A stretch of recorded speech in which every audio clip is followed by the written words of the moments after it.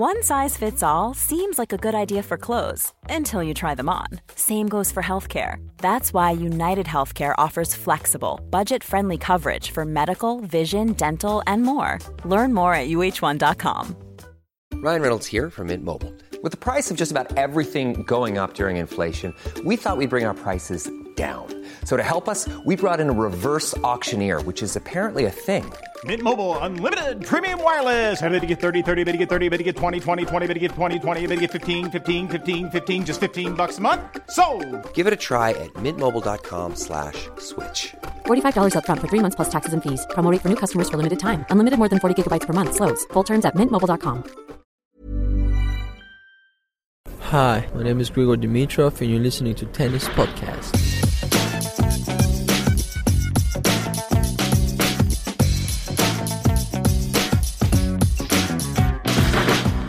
Well, hello and welcome to the Tennis Podcast, episode 38. Catherine Whitaker is back. I'm here as well, David Law, and we are here to talk tennis. I was in the BBC studios for the first time over the weekend, Catherine. They've moved up to Salford in Manchester, and we were in the studio there presenting the Fed Cup match between Great Britain and Argentina. So we'll be talking Fed Cup, reflecting on all of that. And of course, how could we possibly not talk about Monte Carlo and that amazing performance from Novak Djokovic to win the title, beating Rafael Nadal and ending his 10-year reign at that tournament. He's only lost, that's the first time he's lost since 2003 when he was 16 years of age. So what a performance it was from Novak Djokovic. And we're also going to hear from a man who pushed Nadal very close as well. That was Grigor Dimitrov, the Tennis Podcast Zone, the man that we're always talking about as the next big thing.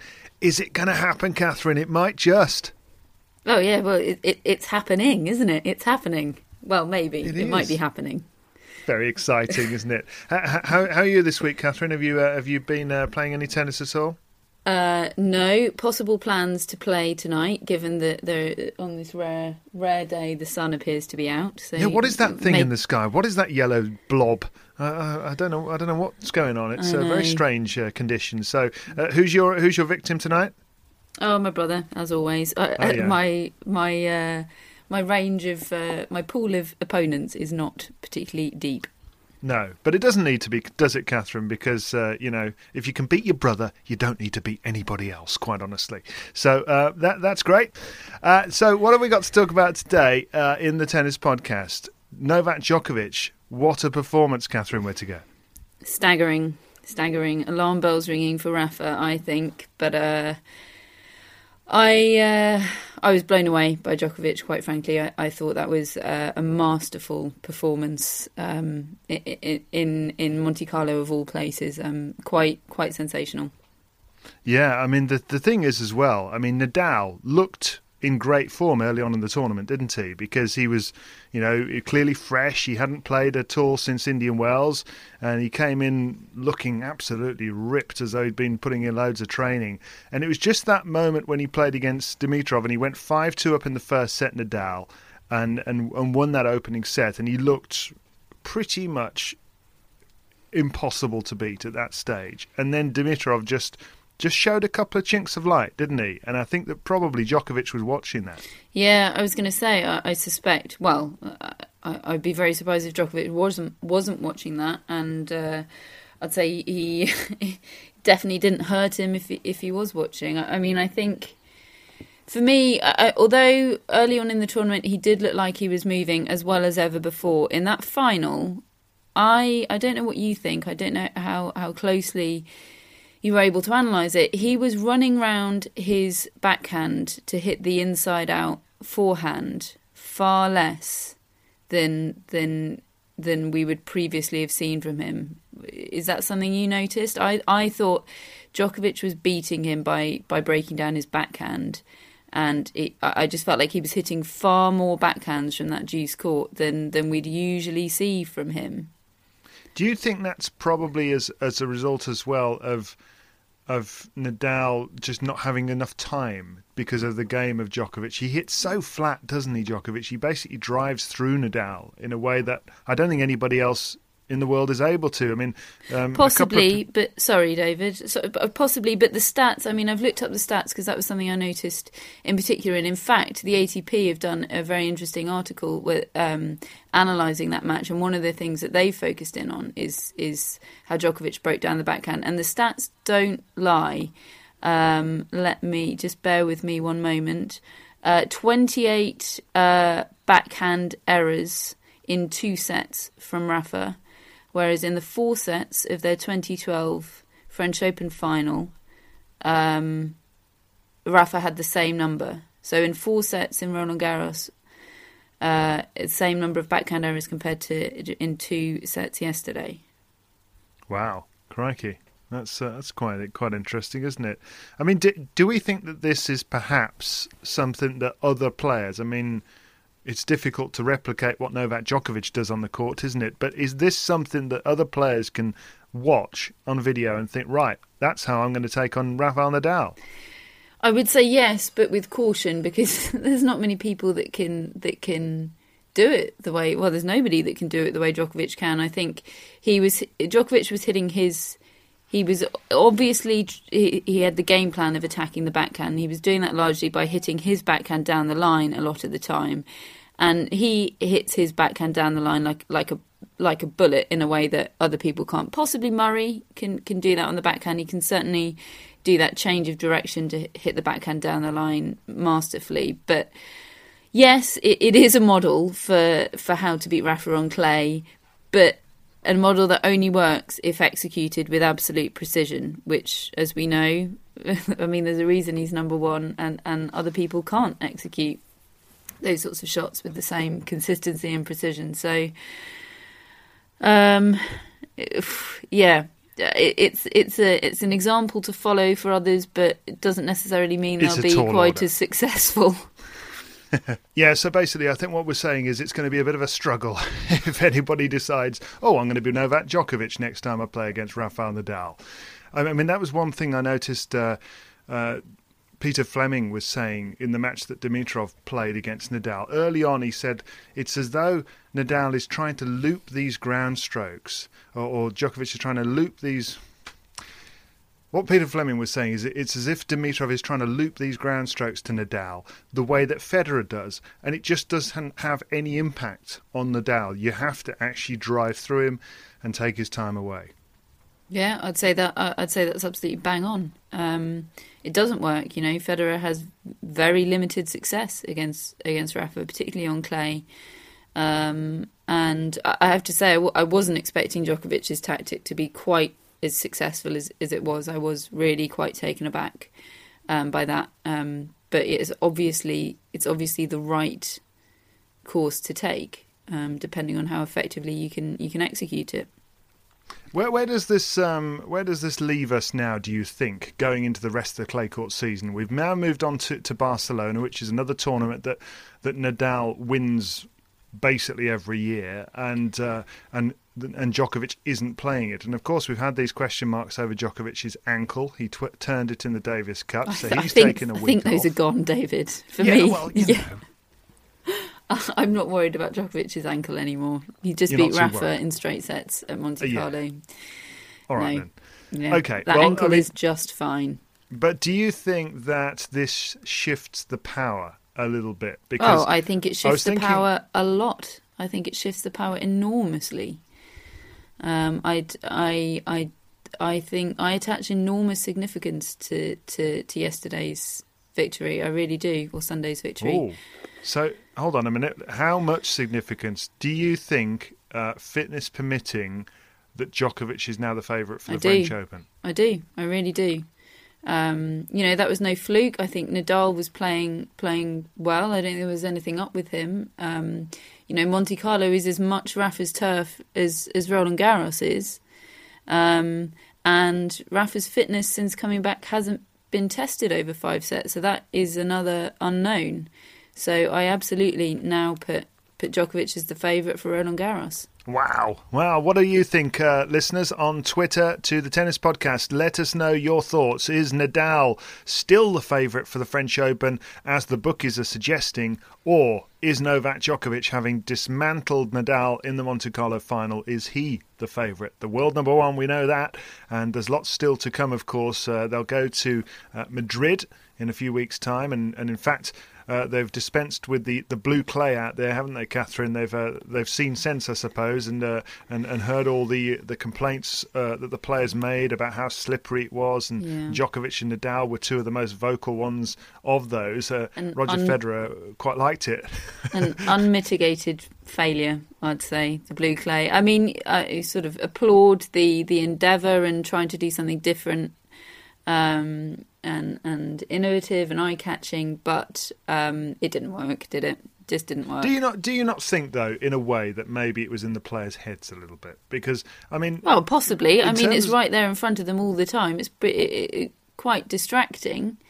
Yeah, I think there possibly is an element of that. But, I remember watching some of Madrid last year, and I remember speaking to Carlos Moya about it, because he had practiced a bit on the blue clay, and he was pretty scathing about it. And that's his tournament, so he was, he was not going to say that without.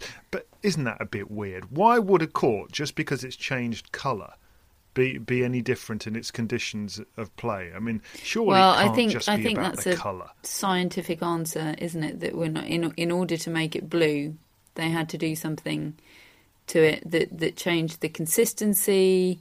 Or I don't know. We're on scientific territory here, David, that I think is rather thin ice. So I'm going to stop. I was quite good at chemistry. Okay, fire away then. You explain it. I've absolutely no idea.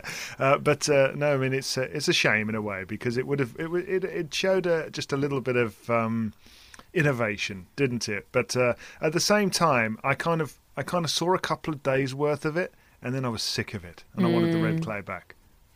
Yeah, I mean, it's a bit of like, it's like trying to entertain a child, isn't it, with different colours. I mean, it's eye-catching at first, but it's still just a blue. I mean, there's plenty of blue courts throughout the year, aren't they? Just because it's clay, I mean, sort of exactly as you said, after a day or two, you're used to it, and You calling me a child, Catherine? No, I'm saying you're not a child, because you got bored of that after a couple of days. That's at the end of the day, it's just a blue court, isn't it? There's only so long the excitement of a blue court can last. That's exactly what you're saying. That's exactly what you're saying. You're saying that I'm a child who gets bored after a couple of days, and I shouldn't go any further with this conversation, Catherine, because getting offended here. I think you're misunderstanding what I was saying, David. Stop being so sensitive. I'm being deliberately annoying. Now, Andy Murray didn't have a very good time in Monte Carlo, did he? He won the first round, and then he lost in straight sets to Stanislas Wawrinka. Crikey, that was an absolute hammering. What on earth was all that about? Yeah, I mean, I did see that one as potentially tricky for him, but I certainly didn't see a hammering coming. Yeah, he looked like he was all guns blazing at the start of the match, and then it just all fell a bit limp, didn't it, from him? He just his game went all feeble and brittle, and it was bizarre, frankly. I don't think Lendl will have been happy with that, because I know he was targeting some real improvements on clay this year. Well, it's notable just how much time they spent out on the practice court for the rest of the week. I mean, every time I heard from one of my colleagues over in Monte Carlo, they were talking about how they were going through their paces over there on the practice courts, really putting in the time, and I think that's what it's all about, is him becoming comfortable on the surface of clay, under his feet, the way he is on other surfaces, so that he trusts those elements. I think he's thinking too much when he's out on a clay court at the moment about how to move and how to address the ball in a way that he just wouldn't have to on other surfaces. And I suppose repetition is really the only way around that. Well, I'd agree with you there, except he did grow up on clay, not from the age of 2 when he first picked up a racket, but what age was he when he went over to the Sanchez Casal Academy? 12 or so, 11 or 12? I think that is a slight misnomer in a way. I think he...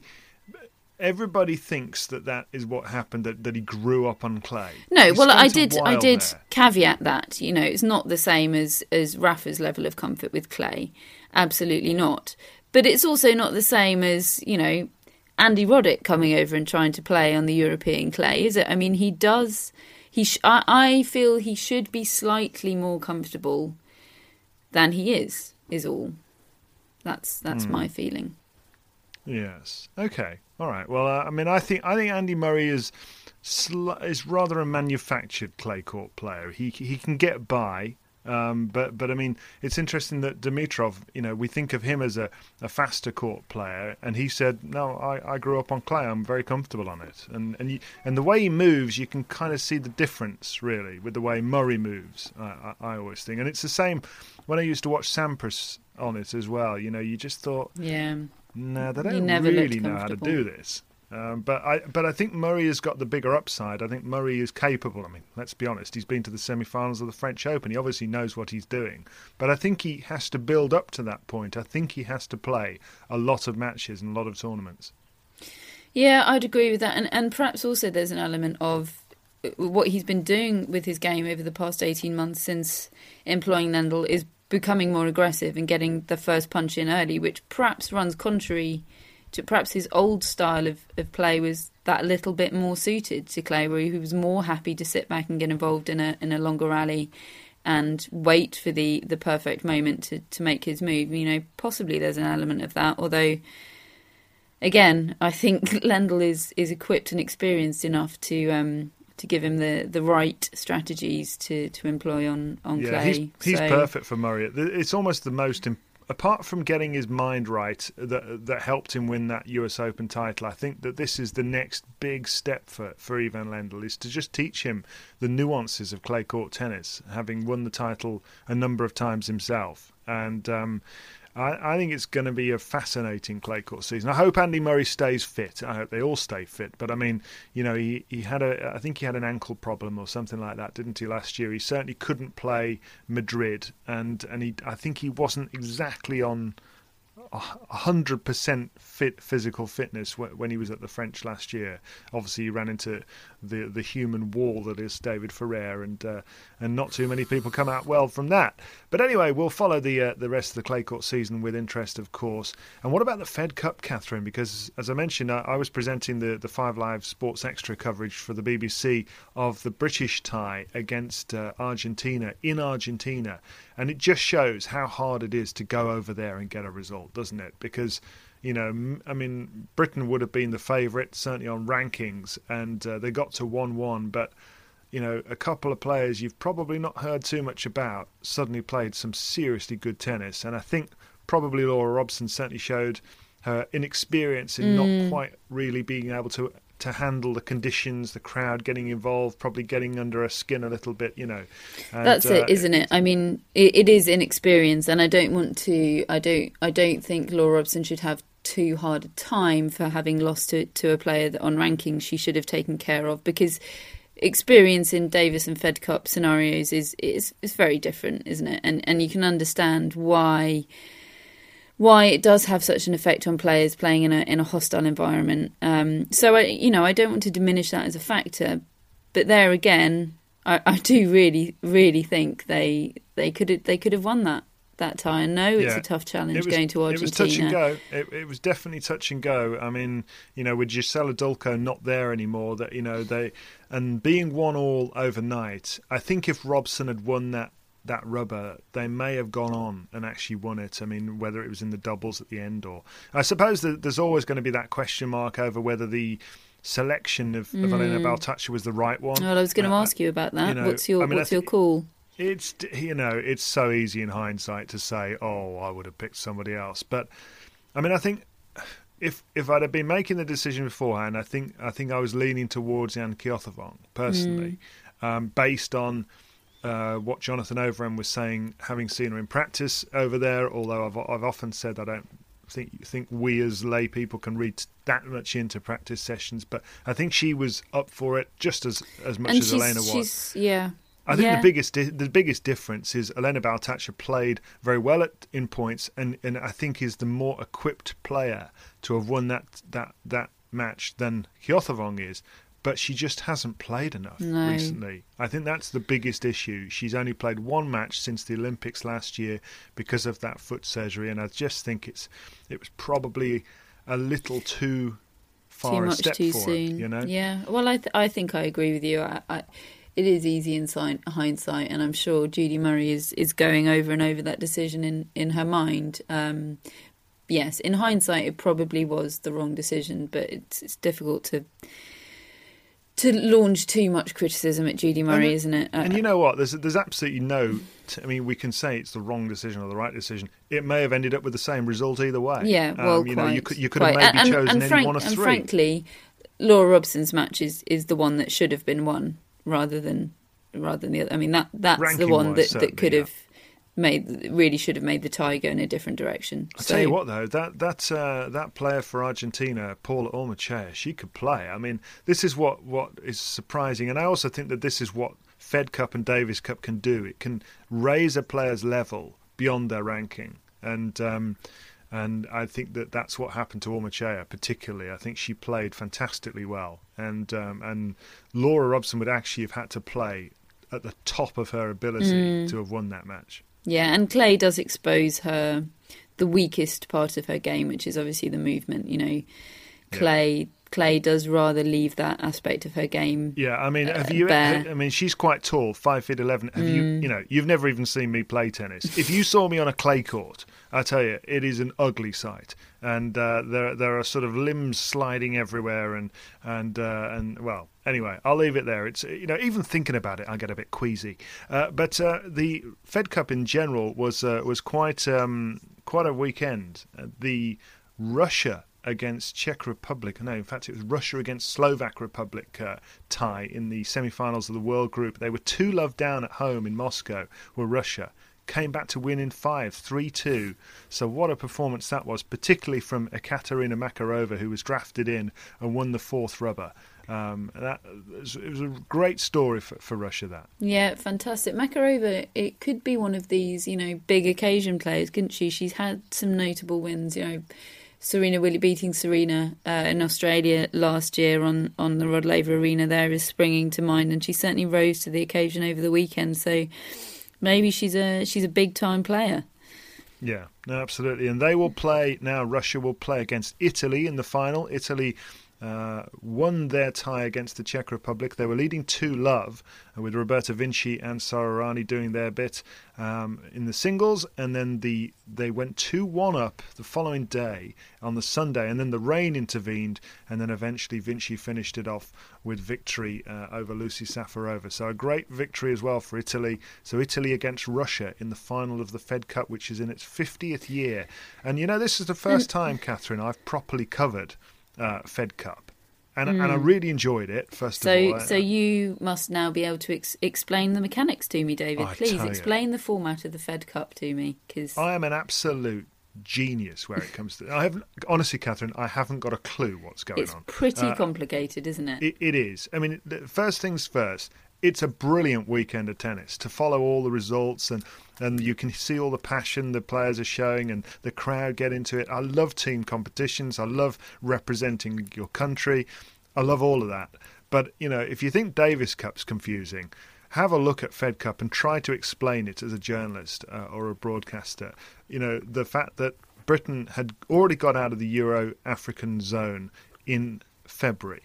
So they go into what is a World Group 2 playoff in April. That's what they played at the weekend. If they won that, do they go into the World Group? No, they go into World Group 2 next year.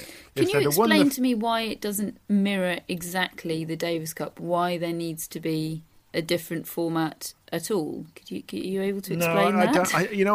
I think I have heard about that before, and I think it's important that we actually speak to the ITF, and that's something I'd One size fits all seems like a good idea for clothes until you try them on. Same goes for healthcare. That's why United Healthcare offers flexible, budget-friendly coverage for medical, vision, dental, and more. Learn more at uh1.com. There's never been a faster or easier way to start your weight loss journey than with PlushCare. PlushCare accepts most insurance plans and gives you online access to board-certified physicians who can prescribe FDA-approved weight loss medications like Wegovy and Zepbound for those who qualify. Take charge of your health and speak with a board-certified physician about a weight loss plan that's right for you. Get started today at plushcare.com/weight loss. That's plushcare.com/weight loss. plushcare.com/weight loss. One size fits all seemed like a good idea for clothes. Nice dress. It's a t-shirt. Until you tried it on. Same goes for your healthcare. That's why United Healthcare offers a variety of flexible, budget-friendly coverage for medical, vision, dental, and more. So whether you're between jobs, coming off a parent's plan, or even missed open enrollment, you can find the plan that fits you best. Find out more about United Healthcare coverage at uh1.com. That's uh1.com.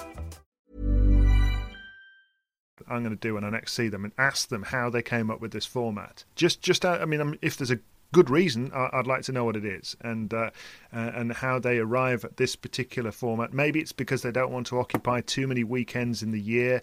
Because what I think they do well is they have it over a couple of days and they really put it all together. And I actually like the format that they play the Euro-African zone in of sort of going over there and playing sort of 5 ties in 4 days or whatever. Yeah, I think that works really well. It's certainly a very efficient way of doing it, and trying to explain that Britain would have got promotion into the World Group 2, and if they then won their tie in World Group 2, they got a playoff the same year to go into World Group 1, and then they'd be in with a chance of actually winning the Fed Cup. It's just alienating potential supporters of the competition, isn't it? Because as you say, it's a great product. It's a great, it was some fantastic tennis. There's lots of interest and intrigue there. And why would you want to alienate any potential supporters of the event? Well, I don't think they do. I'm quite sure there's an absolutely good reason they've done this, but I don't know what it is, so I'm going to have to ask. But certainly from the outside looking in, and from the point of view of a journalist trying to communicate what is happening and why, it is tricky. I have to say that. But it was a great weekend, and we look forward to the Fed Cup final between Italy and Russia later this year, and Britain back down in the Euro-African zone next year. That's difficult as well, isn't it? Getting so close to being at a higher level and I think this is one of the biggest disappointments from Judy Murray's perspective, is that this would have given a chance to maybe draw a home tie next year in the World Group 2 and actually be able to promote women's tennis in Great Britain off the back of it. Yeah, and obviously they've got to look at the facts, which are that they weren't at full strength in Argentina, and had they been at full strength, things could have been very different. Heather Watson more comfortable on clay than the other members of the team. So, yeah, it's not like, we were absolutely at our best and everything was in our favour and we just weren't good enough. There's more to come from that team. There's obviously Heather Watson to join, but, they could get more lucky with the draw. Away at Argentina is on the clay is about as difficult as it gets for them. So I think there's reason to still be hopeful for next year.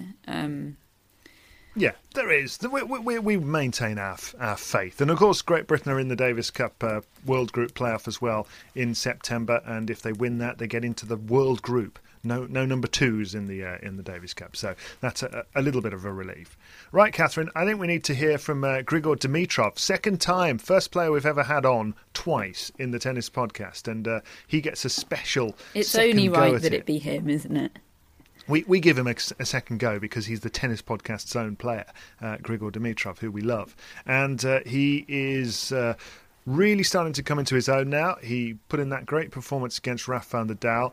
I spoke to him in Miami a month ago, and what I was particularly interested in was it was ahead of his match with Andy Murray, so you'll hear a question and answer about playing Andy Murray and the sort of the conundrum a player like he faces as to whether to attack or defend, but I also really wanted to know about the relationship he'd now got with the good to great coaching company in Sweden, which is run by Nicholas Kolty and Mikael Tillström and Magnus Norman, and it was Norman who was out there in Miami with him. I wanted to know about that, and I also wanted to ask him about the fact that he seems to play doubles almost every week. He's playing again this week in Barcelona. His partner is Radek Stepanek. What a partnership that is. But I wanted to know, it's almost a throwback, isn't it? John McEnroe always played doubles every week, said it was the best form of practice, and so we wanted to know that about from the perspective of Grigor Dimitrov as well. But first we asked him about the problems of playing against Andy Murray.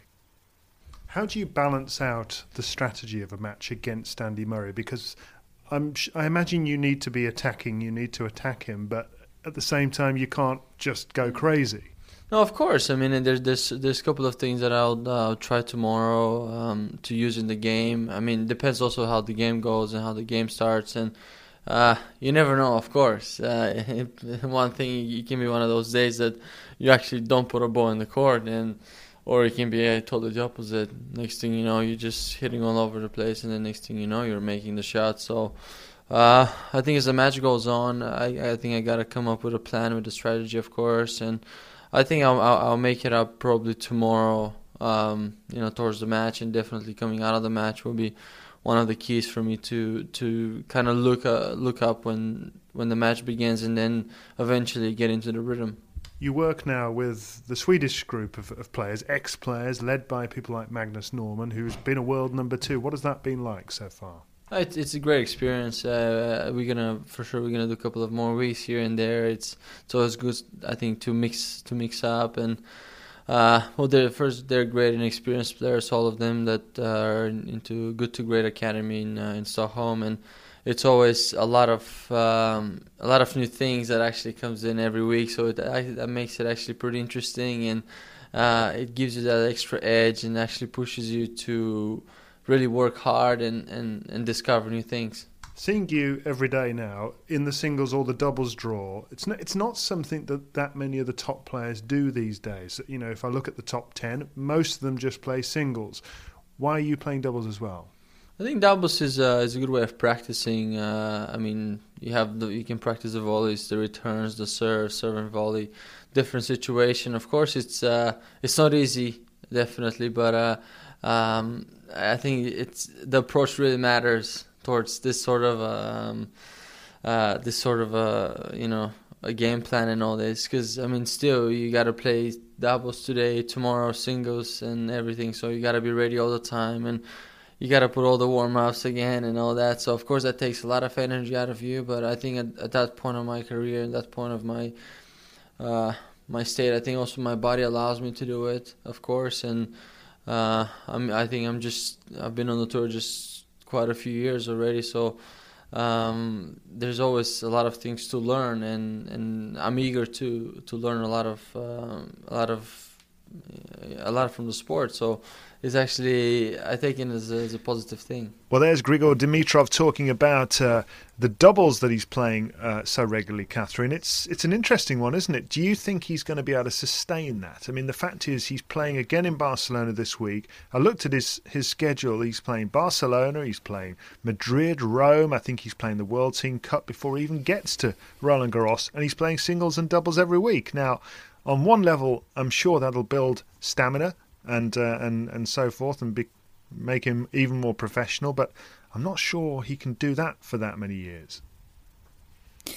I mean, he's young, isn't he? I don't see too much harm in his schedule at the moment, and it depends. If he starts consistently getting to the latter stages of tournaments, he'll probably cut down his schedule, because then you're obviously playing more matches with each week that you sign up for. But as things have been going, he's only been reaching probably on average the halfway point or third rounds or something like that of tournaments. So actually playing week in, week out isn't the same as Rafa or Djokovic playing week in, week out, because it's just fewer matches, frankly.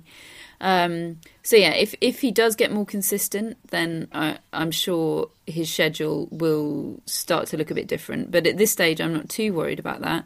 I think playing lots of doubles makes total sense for him, because he is quite unique, I think, in the modern game, in that he's a complete player. I mean, he is classical, isn't he? We know he's in the Roger Federer mould, and that's what doubles can help you work on, isn't it? I mean, becoming a more complete player. So to me, that makes sense. I really love to hear of players playing doubles like that, because it suggests to me that they just love tennis. They love being out there, and that makes me smile, because I enjoy watching people that love the game. The more difficult question to answer is, will he be able to keep this up? Because we just don't know, do we? He hasn't. Well, the big question we've been asking, Catherine, on Twitter, and I want to know what you have to say about this, is Peter Fleming said there is going to come a point for Grigor Dimitrov when he can be number one in the world, because Nadal and Federer will eventually retire before Dimitrov even hits his peak, and then Djokovic and Murray even could be on the slide by the time Dimitrov at 22 finally hits his peak. That was his view in commentary. There is no doubt it is there for him. It is absolutely there for him, both the potential opening at the top of the game and in terms of his ability. There is no doubt in my mind it's possible, if not probable. I think not enough emphasis is placed on, not all world number ones are equal, I'm afraid. At the moment, in a different era, David Ferrer could have been world number one. I look at Leighton Hewitt as a case study, for example. Perhaps now, because he is well into his 30s, but certainly a few years ago, I don't think he was any worse a player than when he was world number one. I just think that he was able to capitalise on a period where he was post-Sampras, pre-Federer, and there was a gap. There was a gap at the top of the game, and I don't want to diminish the level of tennis he was playing, because he was fantastic, but there is no doubt he was lucky in terms of the time that he peaked. So I think that's a good point from Peter Fleming, that is a significant factor, and it's a factor that could play into Dimitrov's hands, as you say. Yeah. No, I think that's a very full point. Now, what I asked as well on Twitter was, of which of the following players would win a Grand Slam tournament? Dimitrov, Raonic, Tomic, Thomas Berdych, Juan Martín del Potro, and I got about 8 answers of people saying he's already won one. I knew that. I meant in the future, and I also then completely forgot about David Ferrer, and I got lambasted rightly for that as well. Now, first of all, we'll hear a few views from our listeners, Catherine, then you can wade in with yours as well. Tom Moore has said that Dimitrov has a great foundation to work from and will be number one when he's 26 years of age. Well, that's 4 years' time. The tour, he says, are working out Tomic and also Dolgopolov, which is an interesting one. I saw they played against each other last week. Dolgopolov won that easily. And in fact, Dolgopolov was teaching Del Potro a few lessons for about a set and a half, but he couldn't sustain it. Ian Dent says that Tomic is very talented, but he's too erratic. He thinks Dimitrov looks the most promising of all of them. Ian Warren says that he'd love to be able to say Tomic, but in reality, he won't make it. Interesting. He says, in fact, how about this one? He says, I think the next new Slam winner is none of these. Well, does he say who it is then? Well, I think that the view is that, I think he might have added to that later on, because certainly somebody said the next Grand Slam winner outside of Federer, Nadal, Djokovic and Murray is a junior at the moment. Oh, blimey. How about that? Did he specify which junior, or just... In fact, he does say that. He says none of these will win a Slam. Next Slam winners are in the juniors. Wow. Ian. Wow, those are big words, especially given the sort of ages we're seeing people peak at the moment. It's not teens anymore, it's early 20s, so that sort of suggests you having none of this, Catherine. 4 or 5 years away maybe from a grand. Are you saying no to Ian? I'm saying no. I'm saying a respectful no. Okay. Sorry, Ian. We have Jose, who says that Dolgopolov is very unpredictable. Tomic has ups and downs, so he thinks it's between Raonic and Dimitrov as to who will win the next Slam outside of that big group. Okay, we'll save my thoughts. Carry on. Yes, we'll save your thoughts. We've had enough of yours at the moment. Joe says, now how about this one? He says Dimitrov will win more slams in his career than Andy Murray. Controversial. That's an interesting one. No, not necessarily absurd, that prediction. Come on then, Catherine, what do you think? Who's going to end up retiring with more Grand Slam tournaments out of Andy Murray, who already has one, and Grigor Dimitrov, who can't even reach a final of... Obviously, I do think Andy Murray. Final. If I was predicting that now, I'd say Andy Murray. I just don't think that's that absurd. So if it all comes together for Dimitrov, he could be winning a couple of slams a year. Could be. You're right. Moneyball Tennis says that Jo-Wilfried Tsonga, he was the other one I mentioned, will win Wimbledon.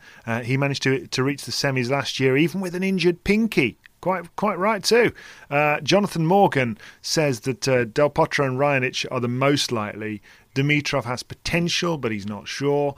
And he doesn't think Berdych, Tsonga or Tomic have the head to win a Grand Slam tournament. Wow, that's interesting, isn't it? Rian also mentions quite rightly that there'll be more opportunities in the next few years with Federer and Rafa getting older. Hetty Knox says Delpo! ! Performance in Indian Wells proved he can beat the Big Four. He's a contender for the US Open this year, considering his previous win there. Yeah, well, I mean, you've got to go with a proven Grand Slam champion, haven't you? Of all those you'd mentioned, I'd put him at the top of the list. In the queue to win a Grand Slam title, I'd put him at the top. What struck me about Dimitrov last week, and I started to allude to it after he beat Malise in the first round in the last tennis podcast, but he played last week like a professional, not like a junior. He looked like a man, and he just carried himself like a sort of proper tennis player, not just some kid who's experimenting with the shots he might be able to hit. And I found that very encouraging from the point of view of somebody who wants to see him maximise his potential. Yeah, absolutely. I mean, we know how much of it is between the ears for Dimitrov, and seeing a shift in the way he carries himself has to indicate a shift in his mentality, I think, as well. So, Catherine, will David Ferrer ever reach a Grand Slam final? With a slice of luck, yes. I think I've said this before. I think if Djokovic, I think he's third favourite to win the French behind Djokovic and Rafa. Interesting. It would take some luck. It would take somebody else knocking out the top people. You think Ferrer would beat Roger Federer, having never beaten him in his life before? Do I think that? That is a big prediction, isn't it? I think it would be 50. If it came to a match-up between those two, it'd be difficult to go against their head-to-head. But he could be in. I think if he was in the other side of the draw to Federer and somebody else took care of Federer, for example, say Murray took care of Federer, I would back Ferrer to beat Murray in the following round. Yeah. So I think he has a chance if he gets a slice of luck. Yes, he has a chance. Yes. Okay. All right. Well, Phil Marshall has actually put numbers on his predictions. He says Del Potro will win 2 more. Berdych and Tsonga and Tomic won't win any. Dimitrov will win 3, and Raonic will win 2. Wow. I was with him there until he said Raonic will win 2, because I don't think Raonic is the real deal. Whoa, very controversial. Hey, did you see that video from Monte Carlo with the cabaret they have on stage? I did not. No, tell me more. It was great. They did something called the Harlem Shake. Now, being 85 years of age, I don't really know what that is, but what it does mean is that there are lots of people dancing around on the stage, and it was Milos Raonic who was leading the band, and he was actually really good. He was very, very funny. Yeah, do have a look on that on YouTube, I'm sure Catherine. He's musically talented, but I think he's got Grand Slam semis in him. If he has a slice of luck, possibly a Grand Slam final. I just don't. I don't see it from him yet.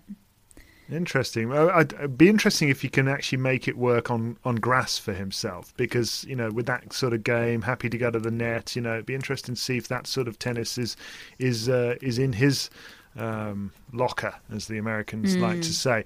I would say that Thomas Berdych and Jo-Wilfried Tsonga, I could see them both reaching a final of a slam. I'm not sure whether they've both already done it once, but I could see them doing one more. I could see Del Potro winning a slam. I've already said that. And I've said he'll reach a final this year.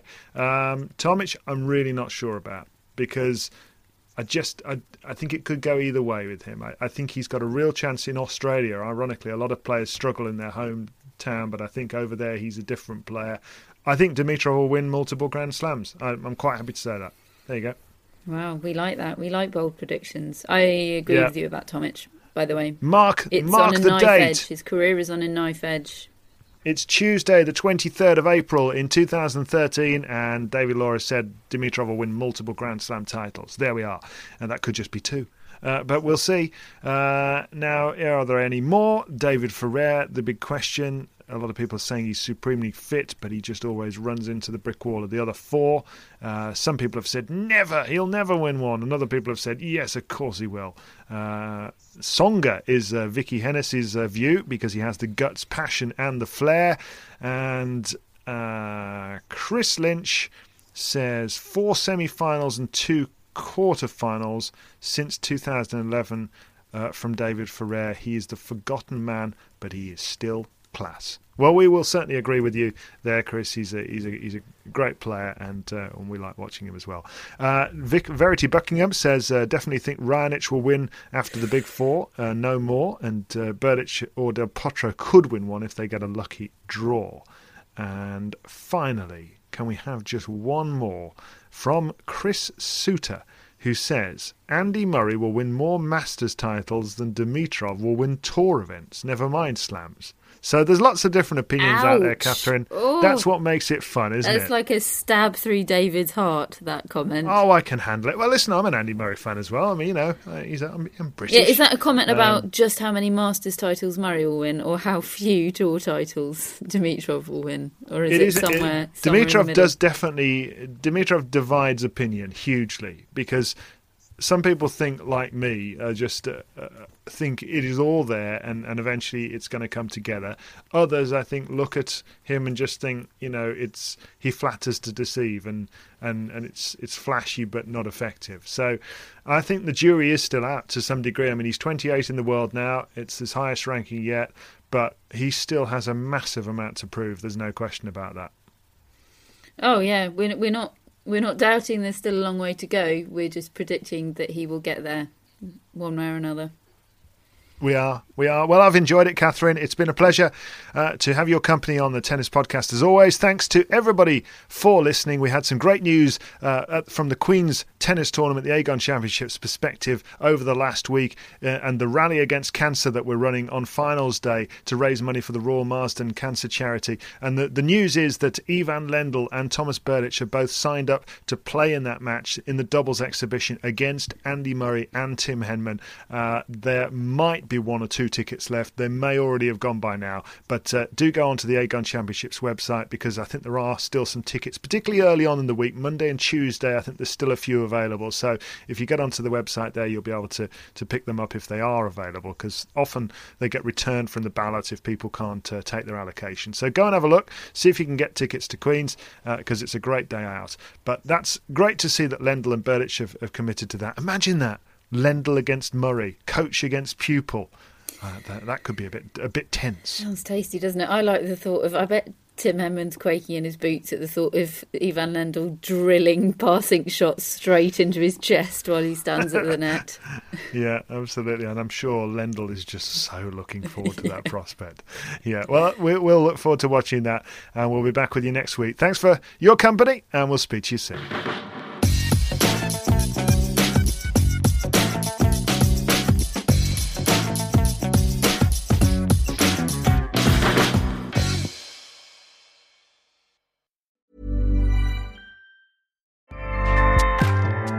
Acast powers the world's best podcasts. Here's a show that we recommend.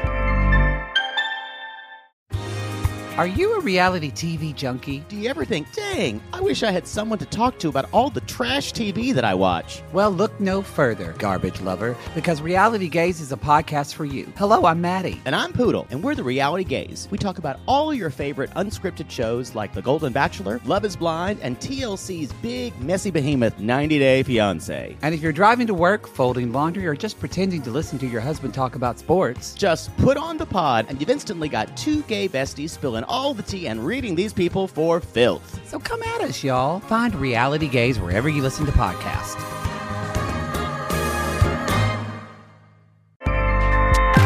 Acast helps creators launch, grow, and monetize their podcasts everywhere. Acast.com.